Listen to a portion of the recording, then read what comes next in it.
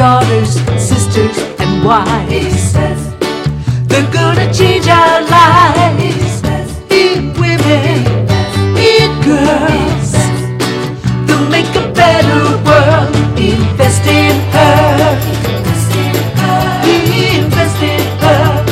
Invest in her. And now here's your host, Catherine Gray. Welcome to this week's episode of Invest in Her. I'm your host, Catherine Gray, founder of She Angel Investors and co-founder of the She Angels Foundation. As you know, we are all about connecting women to funding resources.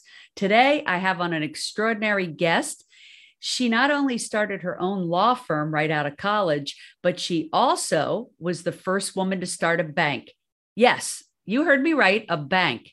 And now she is one of the most prolific women in the world of SPACS. We're going to talk about that today. I know we want to learn about that. And would you please give a warm welcome to my special guest, Besty Cohen, the chairman of Masala FinTech. Hi, Betsy. How are you? Fine. Thank you, Catherine. How are you? I'm great. I'm especially great and honored to have you on today. You are such a trailblazer. I also forgot to mention that you were the second woman to be a law professor, second only to Ruth Bader Ginsburg. Hello. Yeah. That's quite a accolade. Well, I agree. And it was a different world in the 1960s. Absolutely. So, Betsy, tell me the story. I know right out of college, most of the people that were interning for their law firms got hired by them. And even though you were a standout, they didn't hire you, from what I understand. So you started your own law firm. I love this story. Tell me a little bit about that. Absolutely. I've always been sort of contrary, so I guess it came naturally to me. But it was really the best thing that ever happened to me. Because it taught me that I really had to hold the reins of my own future in my own hands. And you're right that I was a very good student and well thought of at the University of Pennsylvania Law School. And when I was hired as a summer intern by one of the prestigious law firms, I went not thinking that they were focused on me as a woman, but rather that they were focused on my academic credentials. I think I did quite well during the summertime, but the tradition was that at the end of the summer, you were called to a partner's office, and those who had performed well were offered permanent positions when they finished law school. And when I walked into the partner's office, whom I actually knew quite well, I could see that he was very uncomfortable and that he had a message to give me that he did not like. And so he said to me, the work you did was terrific. We would love to have you as a colleague here, but our senior partners say they're not ready to have a professional woman in the office. Amazing. Amazing. Well, you know. But hey, they're lost, right? That's exactly what I said to him, Catherine. I said, I think this is your loss. And I turned and I left the office with the resolution that I would never work for anybody else again. I love that. Hey, he did you a favor, right? Absolutely. Clearly a favor. But I was in a way too dumb to have anticipated it. I had always thought of myself as a professional. Somehow the word dumb does not really relate when it comes to you, I don't think. I was maybe naive. Not aware enough because I had succeeded both in college and in law school. And I had no reason to think that had anything to do with anything, you're right, other than my brains and my grit. Right. But I did learn that wasn't the case. And so I thought I better have my destiny decided by me rather than by somebody else. That's such great advice to everyone, even today. Take your destiny into your own hands. I always use the term, we create our fate. I believe that. I believe that. And you certainly have done that. So after owning your own law firm, I understand you were but 32 years old when you started a bank in Pennsylvania, which became the biggest financial institution in that state, right? Right. Well, in the Philadelphia area. Right. It shouldn't be that surprising in that my specialty, I taught law school for a while, and my specialty there, and I was well known in the field, was in banking, insurance, finance, anything that had a number in it, I did it. Yeah, but here's the thing. A lot of people have experience in that arena. They don't start a bank. Well, I was having a slow day. And so yeah. Right. Well, so I even heard that there was a story about you had to go to a judge and he said, you can't, start a bank. There was something prohibiting you from doing that. And that you went and fought to have that, whatever that was, that law changed so that you could actually. I'm not exactly sure. It sounds like a wonderful story, but maybe not mine. I did go to the Secretary of Banking, whom I knew professionally quite well, and told him that I wanted to start a bank. And I think he was actually quite relieved because he knew that eventually, in some part of his life, he would have to grant a new charter to a woman. And he was so relieved it was me, or it was I, as we say, and someone he knew, someone who didn't have three eyes and two heads, and so he told me many, many years later that as he was retiring, that he was glad that I had been the one who had come to him. Oh, that is a wonderful story. That's great. So it wasn't a judge, but it was the secretary, but he had your back. Oh, that's great. I mean, we always have to have some man have our back in order to let us in that door. It seems in every vertical. So thank goodness there are some that have that foresight and that open mind to realize, brains and talent when they see it. So that's great that you were given that opportunity, but, you didn't stop with one bank. I understand you built like over 30 branches, right? Well, we grew the bank, and additionally, we owned, my husband and I went to law school together and were partners for many, many years in ventures. And so we owned a bank as well in the Washington, D.C. area, which this is not a secret, which I thought he was not running as well as he could have. And so in what we call a bloodless coup, I explained to him very nicely that I thought it would be a good thing if I took it over.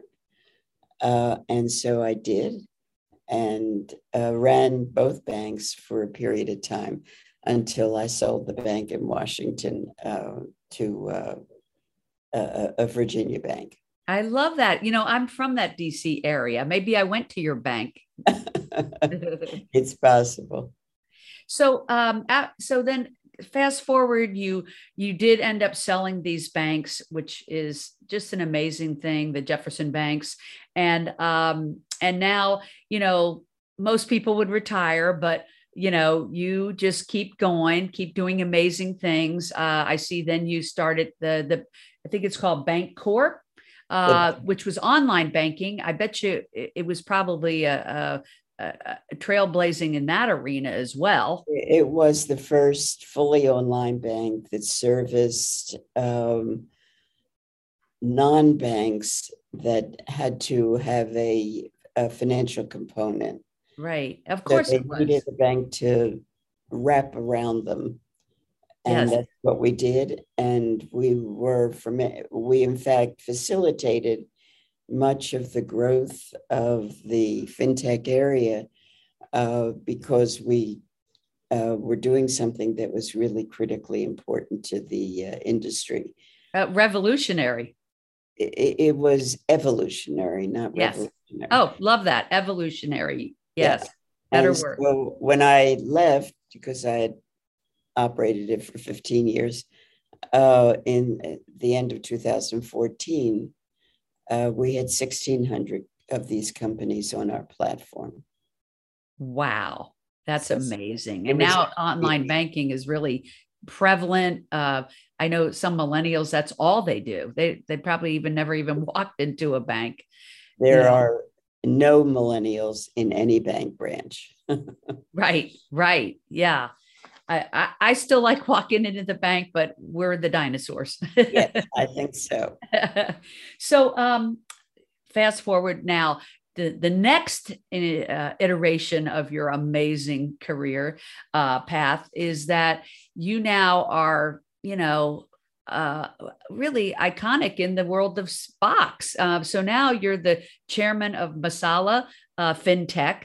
Tell us about that. And I want you to explain to our audience what a SPAC is, the special purpose acquisition company. What is that? How does it differ from a fund, a regular venture fund?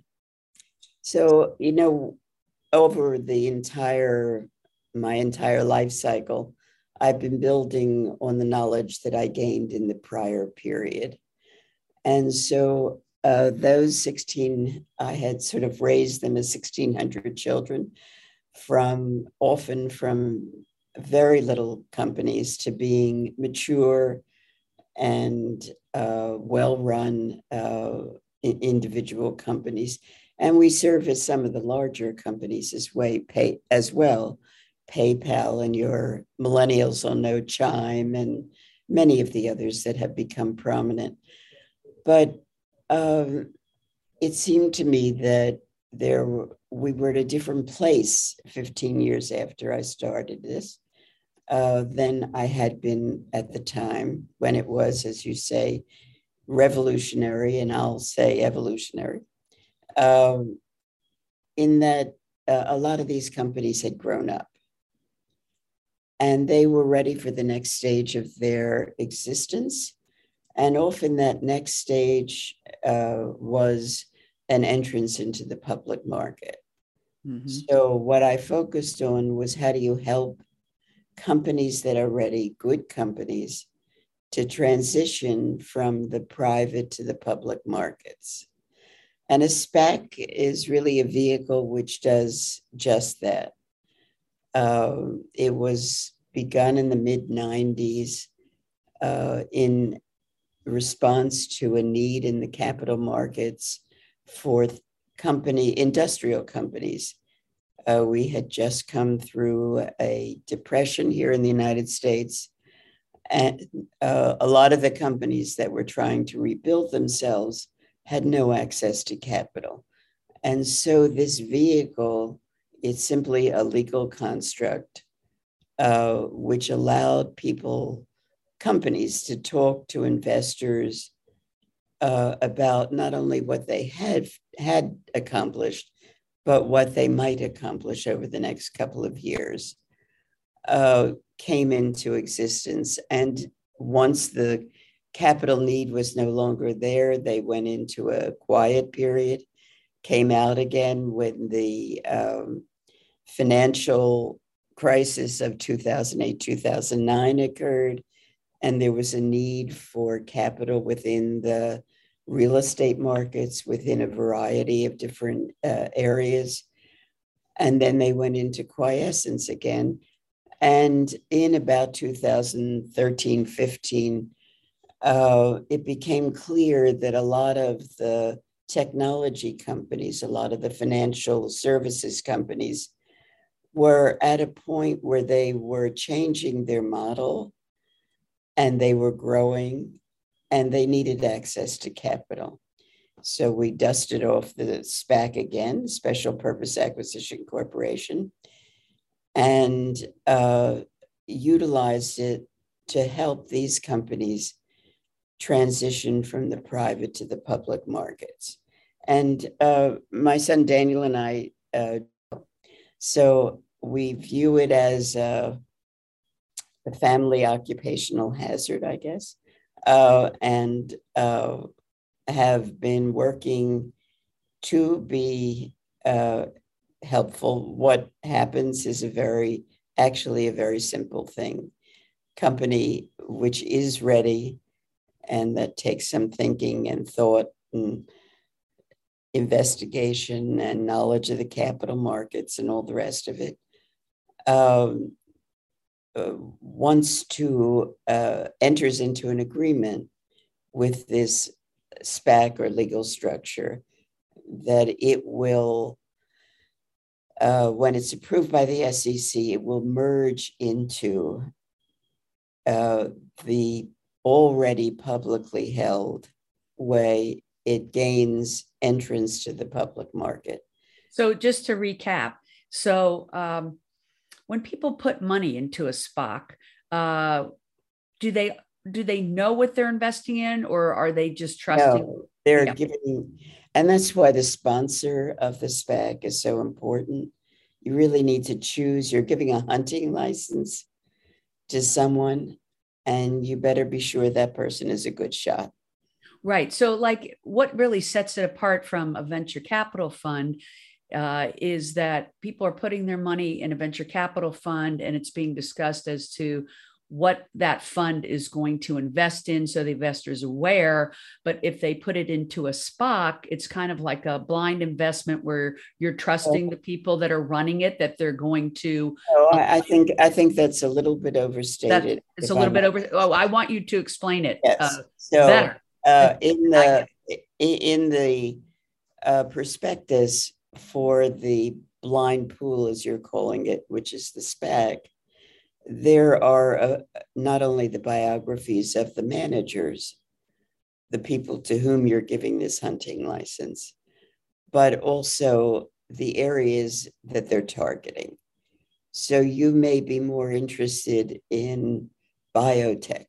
So you would want to find a SPAC where the people doing the search for a good company were really experts in the biotech area. We're not those people. We're people who are knowledgeable for many, many years and with great depth in financial services and technology.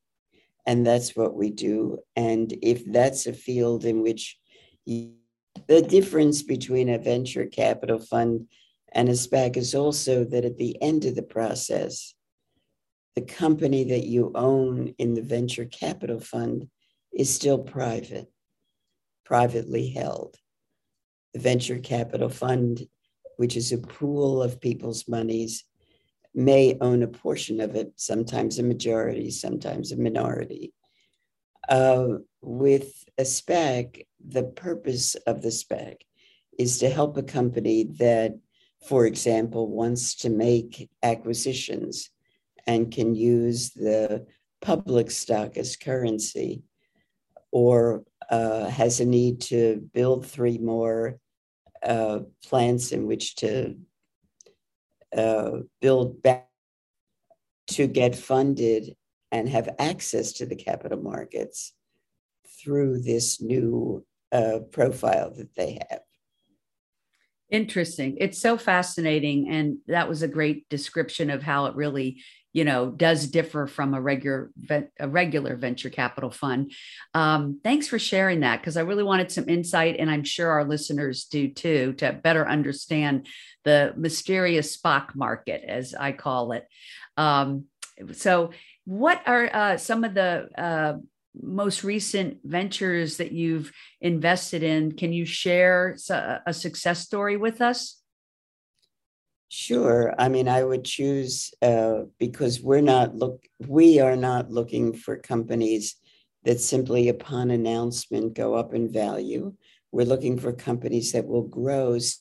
Vintage 2016, 17, 18 investments, because they're now in a period when they're coming to maturity, and they vary. They're was a payments company, which the purpose for the payments company was to make acquisitions, as I just described. And they did so for about a year, and then were purchased at a very handsome premium to their market price. Another example done in 2000, closed in 2019, is a company that is very prominent in the area of remittance of funds from workers in the United States to Central and South America, biggest in Mexico, Guatemala, El Salvador, etc. That's a company that has more than doubled its value in the last couple of years because they run it well. It's a much needed area, and management has done a very good job. So those might be two examples. Each one is different. A third one that comes to mind that is much more recent, just closed about a year and a half ago, is a company that does independent advisory work to large companies on mergers and acquisitions. So it's across the financial services industry. And having been in the ecosystem needs, and therefore have been successful in identifying it. Terrific.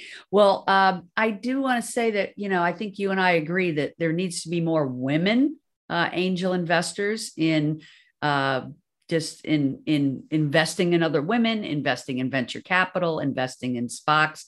It's a wonderful opportunity that can be very lucrative, and they can align themselves with people like yourself and your group that have all the expertise, so they don't have to. So we have shepherded several such groups through, and in addition to that, have in many of our SPACs all women boards so that we can provide the kind go on and play other roles. There are, after a very slow start, because there appeared to be a lot more men who were willing to enter into what has to be a risk-based business, and had been in the financial services pipeline for many, many years. There now is a burst of women-only SPACs, as well as a population of women in the private equity field and venture capital that are funding, either they are the leaders of the funds and or they are funding women operated and founded businesses. Right. So, and does your entity focus on that too? We believe that our mandate is across the public markets, in which I have been for the last 50 years. And certainly amenable to funding a good manager who happens to be a woman, but I'm into good managers. Fantastic. Yeah, it's all about the talent, but there are certainly plenty of talented women, right? We need their brain power. Are, and you're a perfect example of that. They're coming to the fore. Yes. Well, Betsy, how can people find Masala FinTech to learn more about what you're doing if they wanted to get involved and just learn more about it? Want to give us your website and your social? FinTech Masala has a website.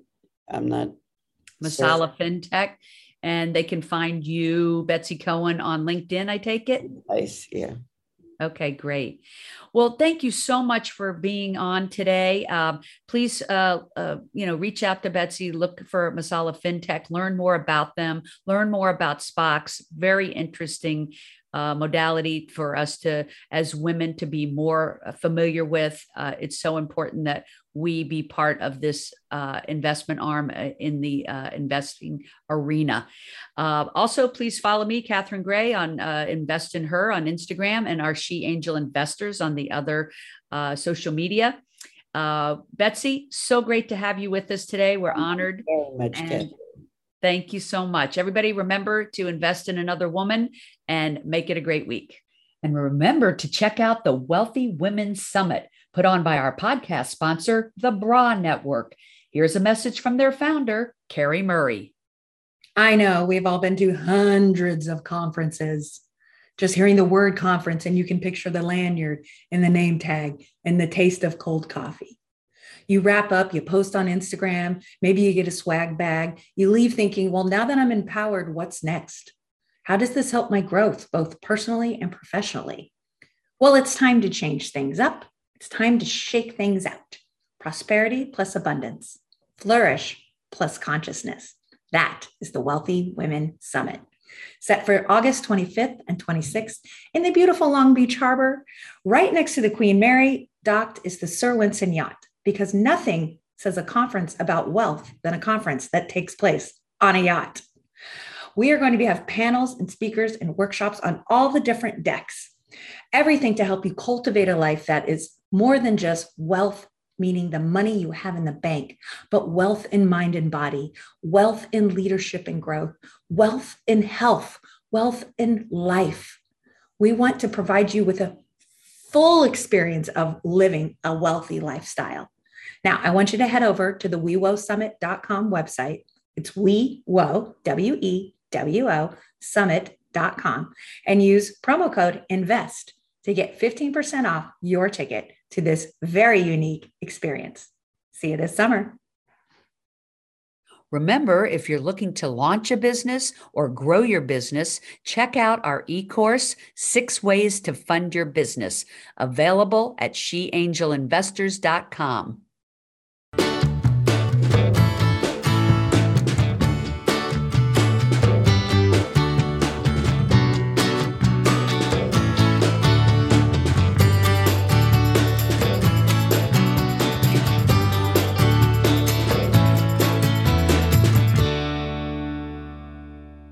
Our theme music was created and produced by Lindsay Tomasic.